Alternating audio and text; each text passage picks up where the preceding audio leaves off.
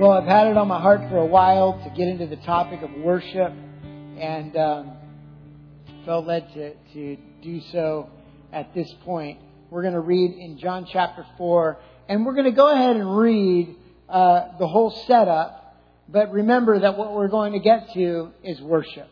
But I just think it's important that we look at the context here, what's happening. It's one of my favorite stories in the Gospels as well. There's so much in this story. You could probably preach on so many different messages from this story with Jesus and the Samaritan woman. We're going to look at it. We'll start at the chapter 1. When Jesus knew, verse 1, when Jesus knew that the Pharisees heard he was making and baptizing more disciples than John, though Jesus himself was not baptizing, but his disciples were. Dare I go there? It's just like the religious spirit to be offended at the wrong facts. You know, a friend of mine called it gossiping about God. Like, well, you know what they're doing over there in that church? Have you gone? Have you been there? You don't really know then. And we can all get there, can't we? I mean, they're offended that Jesus is baptizing. Well, kind of his disciples are. And anyway, they decided they were offended. You know, when you decide you want to be offended, you're going to be. And that's what I found. Hey, how many have been there? I've been there. I'm like, I heard it. I don't like it. And then you're like, the Lord just starts to get to you. You don't actually know, do you? No, I don't. Then you find out and you're like, you know what? I was being ridiculous. So, though Jesus himself was not baptizing, but his disciples were, he left Judea and went again to Galilee. He had to travel through Samaria. So he came to a town in Samaria called Sychar, near the property of Jacob, near the property that Jacob had given to his son Joseph. Jacob's well was there, and Jesus, worn out from his journey, sat down at the well. It was about, I feel the anointing. Huh. Are you mad? Can you guys just feel the Holy Spirit come in? It was about 6 p.m. A woman of Samaria came to draw water. Give me a drink, Jesus said to her, for his disciples had gone into town to buy food. How is it that you, a Jew, ask for a drink from me, a Samaritan woman? She asked him, for Jews do not associate with Samaritans. Actually, it goes further than that. Samaritans were despised by Jews, looked down upon, thought little of.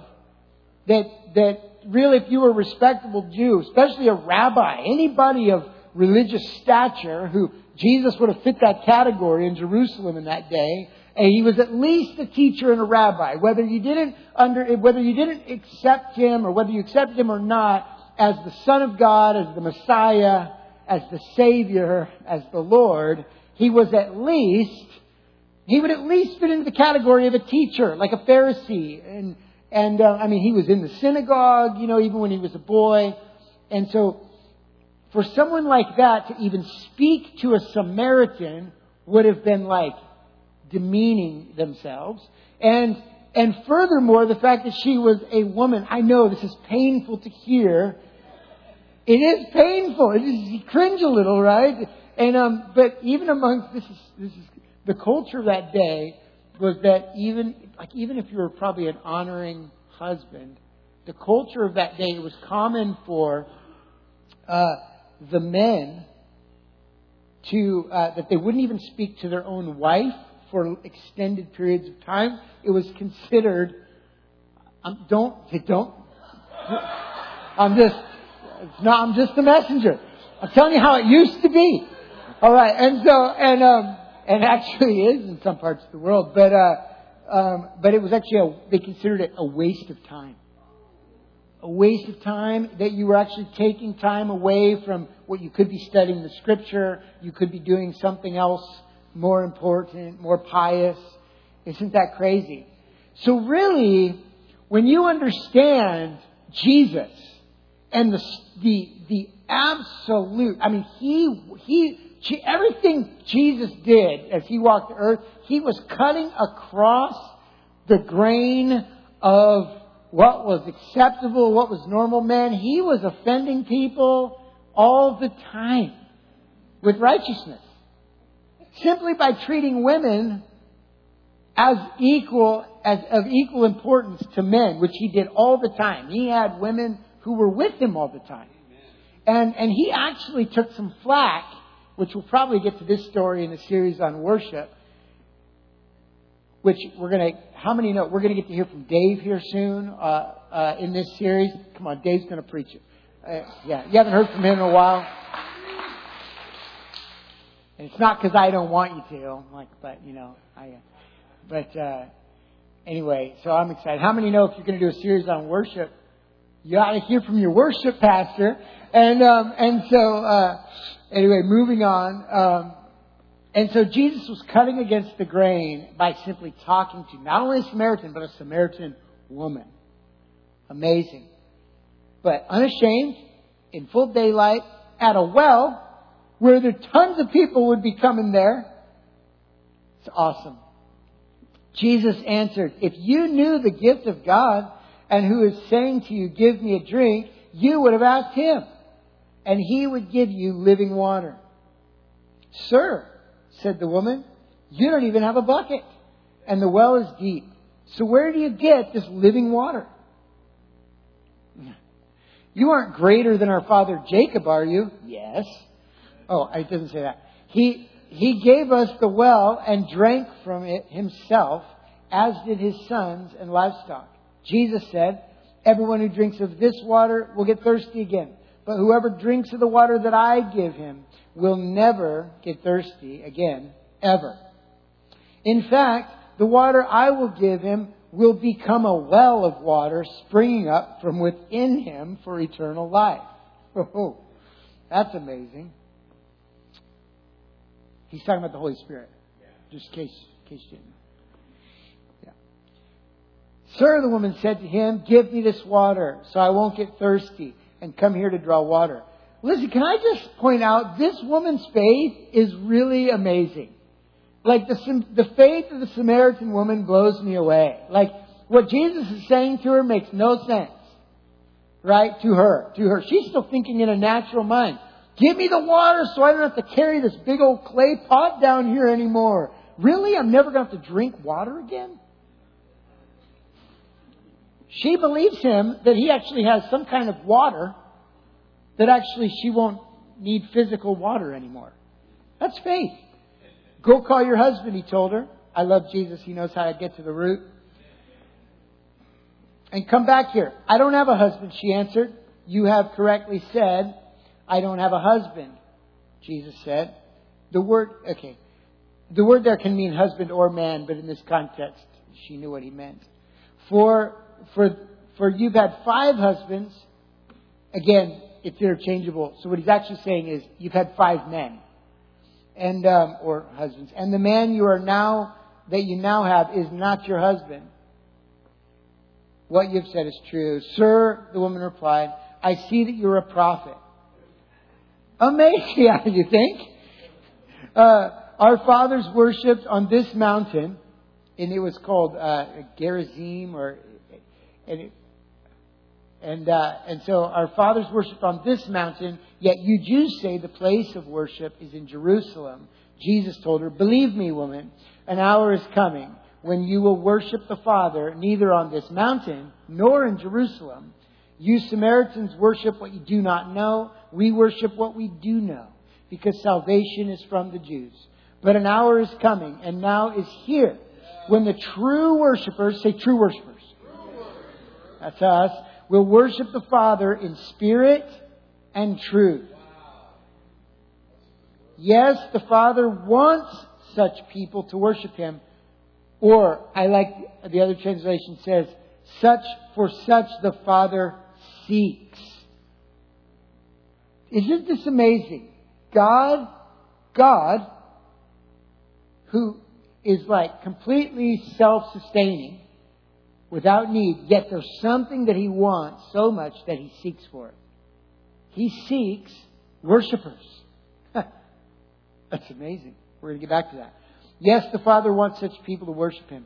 God is spirit, And those who worship Him must worship in spirit and truth." The woman said to him, "I know that Messiah is coming, who is called Christ. When He comes, He will explain everything to us." It's happening now. "I am He," Jesus told her, "the one speaking to you." Just then the disciples arrived. They were amazed that He was talking with a woman. Even His disciples, even His own followers were like, what are they amazed at? Not the revelation, I'm amazed that He's talking to a woman. That amazed them. Yet no one said, "What do you want?" or "Why are you talking with her?" Then the woman left her water jar, went into town, and told the men, "Come and see the man who told me everything I ever did." Isn't that amazing? What's amazing about that is that this is true about the prophetic ministry, which Jesus indeed was a prophet, right? But the prophetic ministry ultimately gives people the feeling when they receive a prophetic word from God that lands on them powerfully. One of the most beautiful things about the prophetic ministry is that it causes someone to feel seen, known, and loved by God. That's what I love most about the prophetic ministry. So amazing. So we come into this story. You've got Jesus at a well. The conversation starts with water. Then it moves to living water. The next thing you know, we're talking about worship. You see what happens here. And the next thing you know, the woman is literally, her life becomes worship. It actually says she left her water jar. She actually abandoned her original purpose. Her water jar. She's like, "I came to get water, but actually I met the woman with living water. I don't even care about my water jar anymore." She took off to tell everybody about Jesus. It must have been a pretty spectacular encounter for her. I imagine she was pretty well known in town. And isn't it amazing that she was a woman, right? They were amazed she was talking to a woman. And yet when this woman went, there was something so remarkable. I don't know, I wonder what it was. But there was something about her testimony that was so alive that it actually moved people to come and gather. All right, we're talking about worship.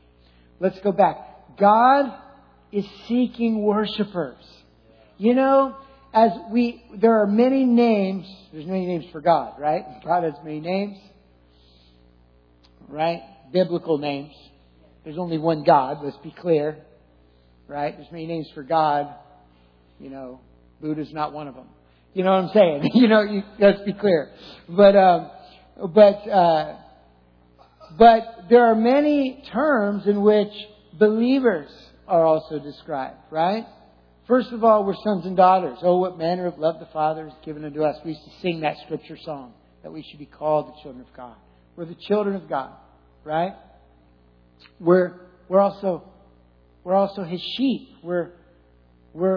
And we serve God, so that even though we're sons and daughters, we have the hearts of servants. And so, in a very real way, we live to serve Him, to bring Him pleasure, to bring delight to the one that loves us unconditionally. But I love here when Jesus is talking that what He is actually saying, because one of the things that actually defines us and what you and I will be doing for all of eternity is worship. All of heaven is aimed at the throne.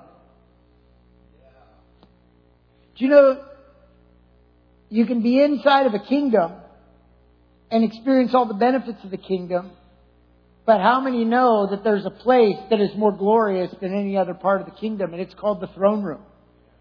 You go into the king's courts, you're going to find splendor, and in there's going to be, it's going to be majestic. Imagine Solomon's, throne room, for instance. I saw a throne room in Germany.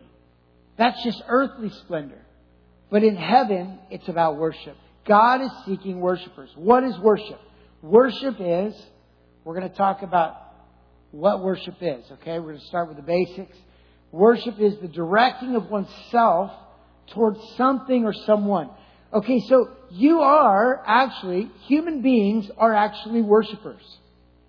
Have you ever met somebody who doesn't aim their passion at something? You might not even notice it right away, right? But I was at a gas station filling up my car, and I look over and I noticed something about this older retired couple, and their car was decked out in their favorite college team. How many sports fans in here? Cool. God bless you. And I think it's awesome. It was decked out. I mean, it was to the point where, to me, the message I got is, this is who we are. We are this team's fans. Like, it's our identity, actually. I mean, we're wearing sweaters. We got car seat covers, our license plate. We got stickers. I mean, I'm like the fan of fans. Do you know what I'm saying? Like Jesus, the King of Kings. These guys were the fan of fans. And, sorry, that may be too far for some. But, I'm going to get back on track. Directing oneself towards something or someone, right? Some people direct their lives away from God towards pleasure. Some towards the making of money. Some towards a sport, a hobby, whatever it may be. But the fact is, you will direct your energy, your attention. You will set your mind and your affections on something. It might be food, whatever it will be. And the reason is because it is in your actual DNA, even your spiritual DNA, to be a worshiper. And you cannot unbecome a worshiper. Would that make sense? You cannot avoid worshiping. The faculties of the mind, the affections of the heart, your own will. Worship involves the willful humbling of oneself ultimately before God. This is what I love about worship. What I really love is God. That's why we worship. The purpose to live in a way. So worship involves a heart that says, I want to live my life in a way that brings glory and honor to God. I want you to look at my life. I want, wherever I go, in the workplace, in town, wherever I go, I want to live my life in a way that honors Him, that brings attention to Jesus. It's great when somebody asks you what's different about you. Then you get to tell them. We worship because we're worshipers, right? Jesus said that true worshipers must worship in spirit and truth. Let's talk about spirit. You know, why is this important for us? Because as a community that camps around the presence of God, do you know the best way to host the presence of God is to exalt Him? You know, I used to pray prayers like, God, I still pray hungry prayers. They're just more faith-filled than they used to be. Do you know what I'm saying? Like when I'm asking, I believe that I'm receiving it. So I don't feel like, please God, desperate. You know, kids go, I'm starving. You're not starving, you're hungry. Starving is when you're hungry and you can't get food. Right? It's the same way with God. I'm not starving, I'm hungry, but I'm hungry for the feast that's available to me. And so when I go, God, do this in my life. God, pour this into my life. God, change me. Do this work, Lord. I know that He is. I actually know that the reason I'm praying the prayer is because He's already decided He wants to do that in my life. I wouldn't even be praying that prayer if He wasn't already moving on my heart to pray it. So the sign, for me, my own prayers are a sign of God's movement in my heart and soul. Oh, isn't it good news? People go like, I just want to be more humble. I'm like, great news. The fact that you even say that tells me that you have some level of humility already working in your life. Because pride wouldn't say I want to be more humble. All right.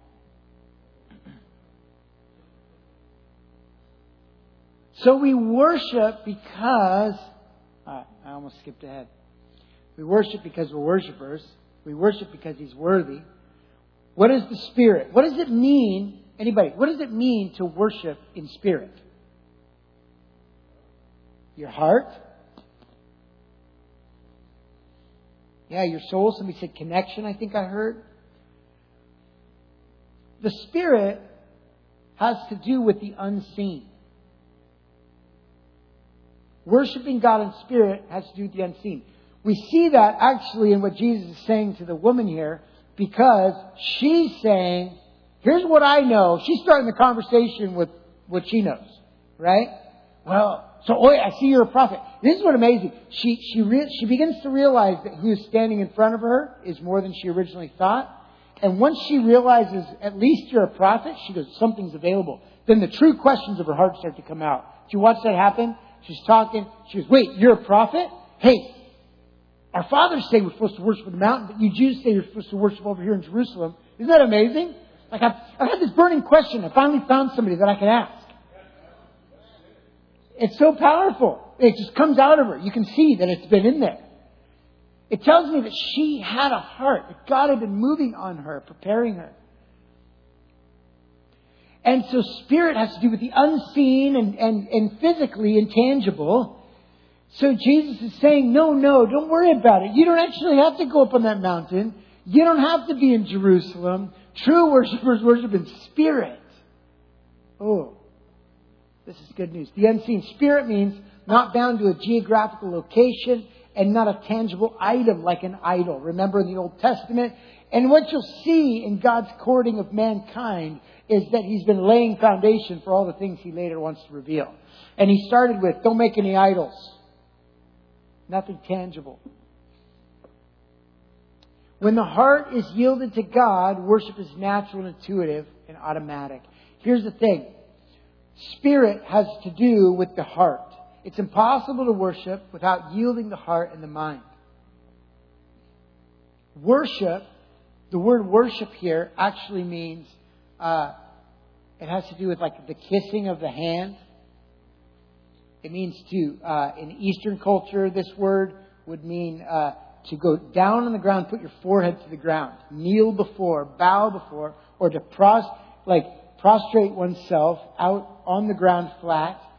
It's all terms that have to do with a humbling, paying homage, going low before, acknowledging the greatness of the one before you. It's a funny term. They believe that this word possibly came from like how a dog licks your hand. How many have dogs? I do too. I have a dog named Cruiser, and he knows I don't like to be licked. He'll lick. It's funny, like people come around and he tries to lick, and I'm like, no, sorry, I thought I'd get away with it. But with me, he almost never does it because he just knows. He knows I don't like it. I don't let him get away with it. But once in a while, if I'm not looking, he's just like, his tongue just kind of goes, what? And he's like, I'm like, how'd you do that? And he gives you this look like, I couldn't help it. I just adore you so much. I know you don't like it, but it's the only way I know how to show. He's just like, dogs are kind of like doofuses, but they're also very loving and affectionate.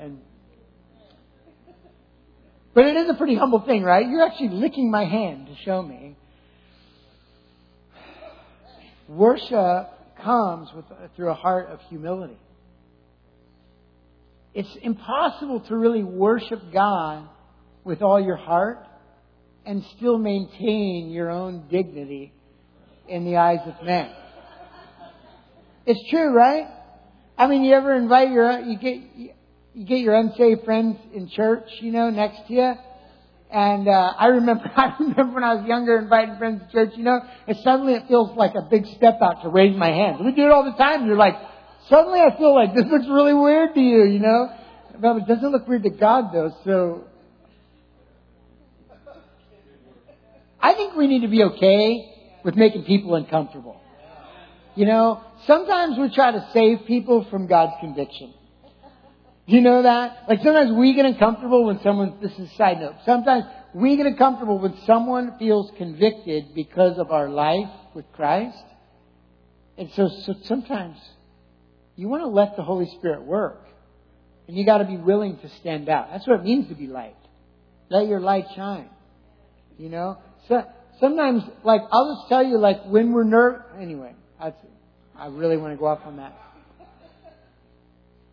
It's true, though, I think in our efforts to be non-religious, we've glorified putting a basket over our light.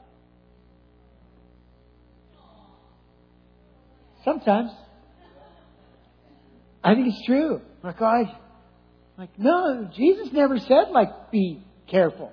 He said, let your light shine before men. What if they're uncomfortable? Well, you're a peculiar people. You're going to look a little different. They didn't like me. They might not like you. That's kind of part of being with me. But I really like you. Okay. That's worship. It's impossible to worship without yielding your heart. Okay, worship. It's powerful, isn't it?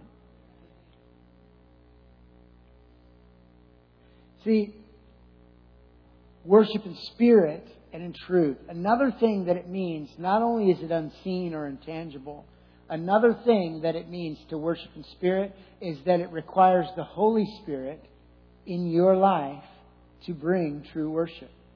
Do you know it's impossible to really bring true, holy, acceptable worship to God? God loves you where you're at. But do you understand that to bring Him worship, do you understand that there were sacrifices in the Bible that pleased God and some that did not? That is the reality. The beauty is, once the Holy Spirit lives inside of you, you are pleasing to God.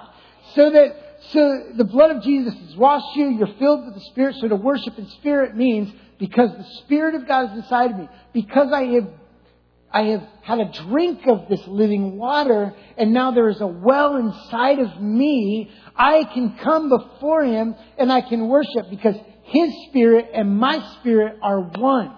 And therefore, I get to worship in spirit. It's in the Scripture. He that is joined to the Lord is one spirit with the Lord. So worshiping in spirit has to do with the fact that you are filled with the Holy Spirit of God. You are a worshiper. Even on the worst day, when you don't feel like a worshiper, you still are. That's the good news. You can't lose it. As a child of God, you can't lose it. You can feel condemned. You can feel discouraged. And yet, in that moment, here's just a great lie to break off, that I actually have to feel good to bring God worship that He loves. Do you know what I realized? When I worship God, eventually I feel amazing. But sometimes when I start, I say, you know what, God? I haven't had my coffee yet. Well, I get that. For me, it's tea. But I get it. But what I love it is that I can actually feel bad. And my worship to Him is still beautiful. He still seeks it. He wants it. Because my worship isn't based in my feelings or my circumstances. It is securely based in His worthiness. And how much He deserves to be worshipped. Isn't that amazing? So I can come and I can go. You can come, you can go. I feel afraid. You can feel insecure. You can feel unsure. You can just feel like maybe you got a splinter. Fenton, you can worship then. Maybe you just got a cold, you just feel really cruddy, but we don't get colds. Oh, but anyway, we are believing for divine health. But you get a cold. I feel cruddy. Oh, my worship is still acceptable. Here's the beauty of it, though. The freer the heart, the more freely we worship Him. Worshiping in spirit. Do you know, I've had times when I've been so full of the Spirit that I find myself worshiping freely in ways that I might be a little more self-conscious at other times. I might be in a store and I'm just singing away, because where the Spirit of the Lord is, there is liberty. So freedom. So true worshiping in spirit involves the freedom that the Spirit brings. And that means that we may actually do a whole teaching in here about the different physical ways the Bible actually talks about how we can worship God. Lots of it's body posture. It's amazing. You go, why do you raise your hands? There's actually a Hebrew word for it. Like, why do you dance? Why do you bow? Why do you lay flat? Why do you shout? Anyway, worship is an expression of the worthiness of God. What I've found is that when I'm feeling cruddy, He never is. So if I get outside of my internal world and I get into His, and I go, how about if I get my eyes off me and I get my eyes on You, and then everything about me shifts too.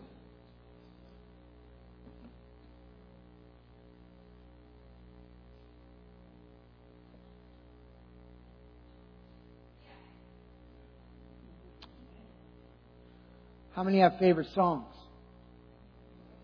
Anybody have favorite worship songs? I do too.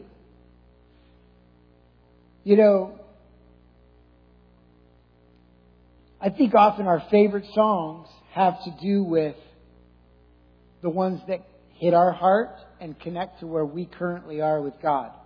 Or on a higher level, and this happens maybe it's the same thing really in your life, is that what God Himself is doing in your life currently. There's a United Pursuit album out. It's called Simple Gospel. Have you guys heard Simple Gospel album? It's one of my favorites. Well, they just released one. Well, maybe I'm behind the times. They have one out called the B-side. So it's Simple Gospel, kind of a expanded. It's like another CD they put out. There's a couple songs on there that just wrecking me right now. They're my favorite songs, not because I necessarily that's the kind of beat I like or whatever. It's because I connect with the heart. Now, the flip side of that, funny story, Francis Chan told a story about how somebody came to him after church and said, Pastor, I don't really like the songs that we sang today in church. And he said, oh, that's okay. We weren't singing them to you. I was like, oh, Francis. I was like, that cut my heart. But it is true, isn't it? I went to a church years ago and we would sing a mixture of old hymns and new worship. And sometimes people would get a little squabbling going on, well, I don't like the new songs. Why we got to have new songs? We got old songs. Well, look, listen to this new song. We already got a song about that, and we were human and we lose sight of what's important sometimes. And for me, probably because I was newly saved and freshly surrendered, I'm like, I got my favorite songs, but to be honest, if we're singing them to Jesus, I'm going to sing them all. Because for me, I'm not actually here to sing my favorite songs. Worship service isn't for me. It's for Him. And here's what is amazing about that. God seeks these type of worshipers. Do you realize that you have something? Your worship is really the only thing that God will never have unless you give it to Him. Is this amazing what kind of God we have? That He would create us in such a way and that He would give us something, a heart. And He would make us what Charles Finney called free moral agents, meaning that we have the power to choose. And He would say, you know what now? I gave you something that you have complete control over, and I want it. I want it. I love you. I want your heart. I want your worship. I want your adoration. I want your affection. I want your love. I want it. And there's nothing I want more. And then we get to come and make the choice and say, God. So, I remember I spoke to a guy once and I'm like, let's go into church. He's like, it's just the songs right now. I'm like, I remember thinking, that's the best part. That's the best part. That's the part we get to give something to Him. Everything else we do is good. Like we come to connect, we come to get fed, we come to grow, we come because there's grace exchanged when the body comes together, we come because we're commanded to, because the corporate gathering is scriptural. It really is. There's a whole movement, there's a lie on the face of the earth right now, and actually it's not a new one that says, why do we have to, they call it organized religion, and you're like, well, if it's organized, Jesus organized it because this is what He taught us to do. And so, anyway, moving on. But, sorry, I lost my point. I got passionate about that subject. But it's not about our favorite songs. It's about connecting to Him. I remember at a Promise Keepers conference when this revelation really opened up to me. And it was one of those days. Nothing was wrong with me. I wasn't going through any trials.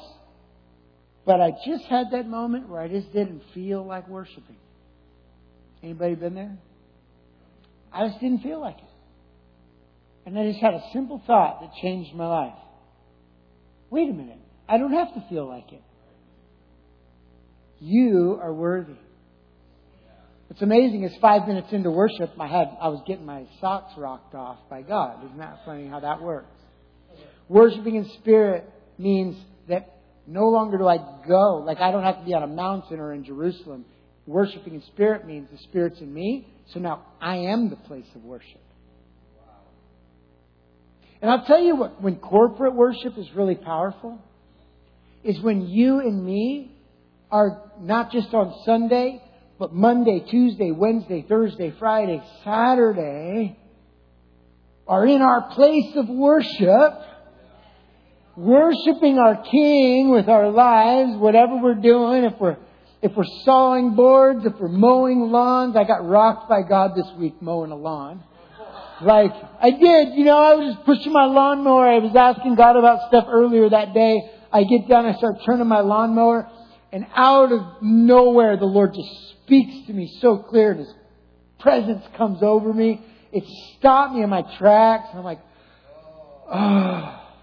oh, thank you, God. That's worship. And when you and me live like that daily, you know what happens when we come together? An explosion. David Hogan said years ago, he's like, y'all need 30 minutes of worship before you can even feel like you love God. You guys know David Hogan, he's just hardcore, And I was like, hey, but yeah, sometimes you're right. I mean, if we're all honest, we know we love God, but and the difference is, I think, is because sometimes we wait until we get into the gathering before we live out and let this river that's inside us flow and worshiping in spirit and truth.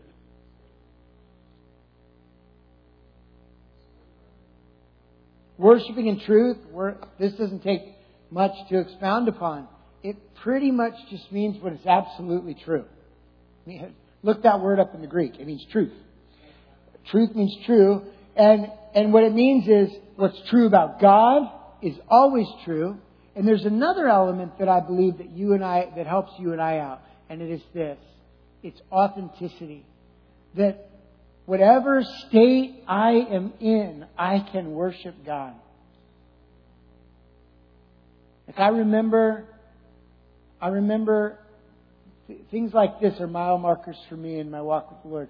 I remember Amy and I, we had 3 miscarriages in between our 3rd and 4th child. 2 of them, the second 2 were second trimester.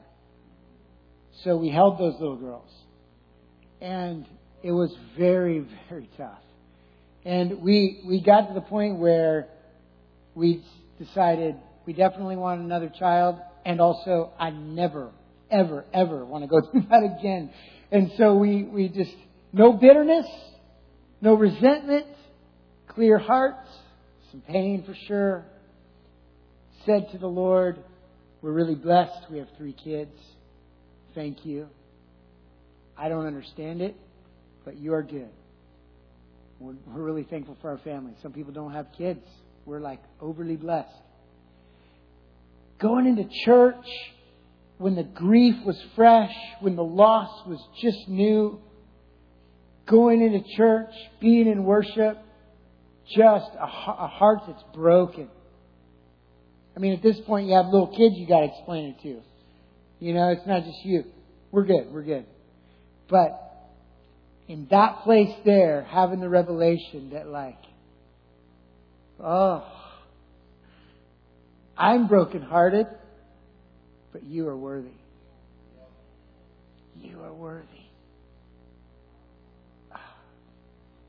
And when I do that, I declare that He is king over whatever circumstance I'm in. And His rulership is revealed. So we're a family here of worshipers who worship God in spirit. So it's faith, freedom, surrender, humble adoration.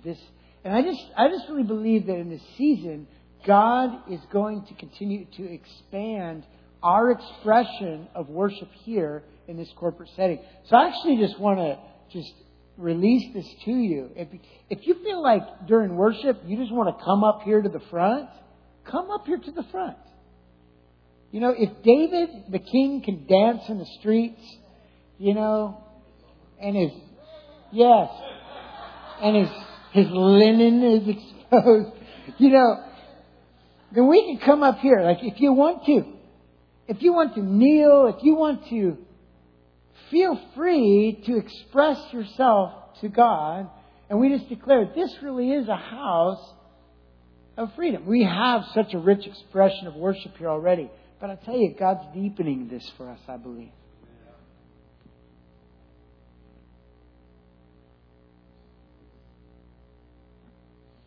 Because when we come together,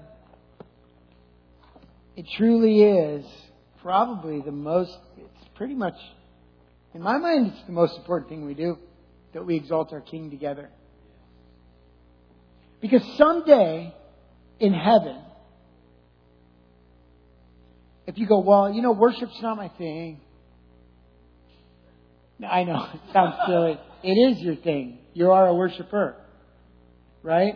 But I'm just saying, if you're like, well, I'm just really passionate about evangelism. So am I. I really am. I love to reach people about my day. I love that.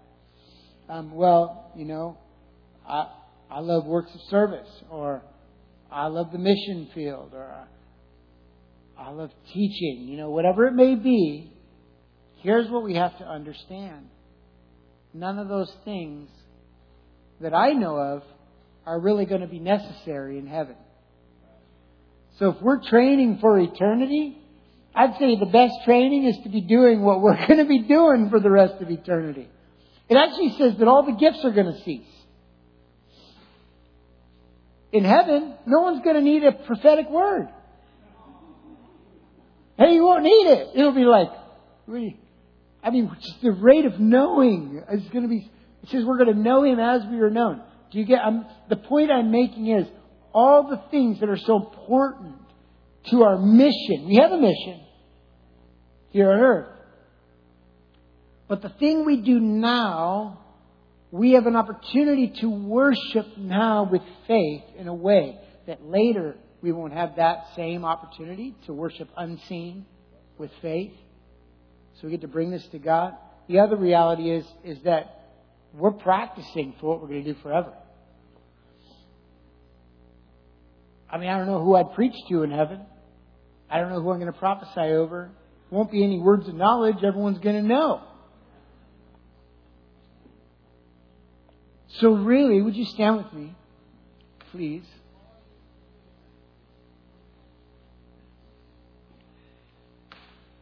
And I think there's this tension for us that there is a freedom of expression, right? In other words, you get to be you. You get to be you.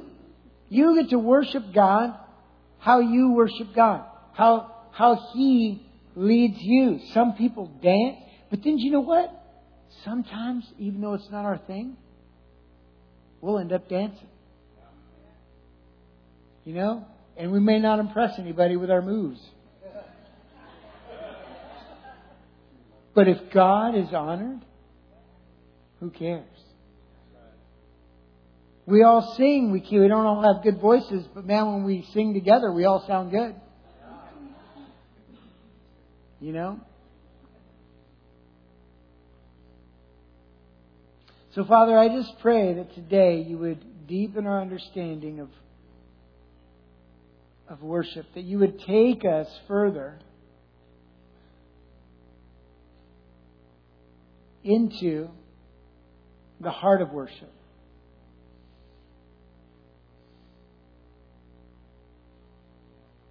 Because you'll notice in times, we hit different times in corporate worship where there's this unification that happens. And when there's this large amount of engagement in the room, and I'll tell you what you notice is that those are explosive times. I know that you notice that. If you spend any amount of time in corporate worship, you'll notice that it's all awesome, and sometimes it feels more powerful than others. We don't compare, but that's a cool thing to note. And I think that, worship is what I know, that worship is our opportunity to bring something to Him.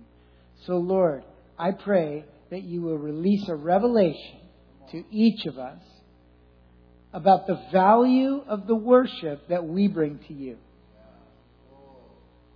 That literally, you're looking at me, and I could be standing in the greatest gathering of thousands of people worshiping, and to you it's incense, and yet you look at me and you say, oh, I love your worship. It's not the same without you.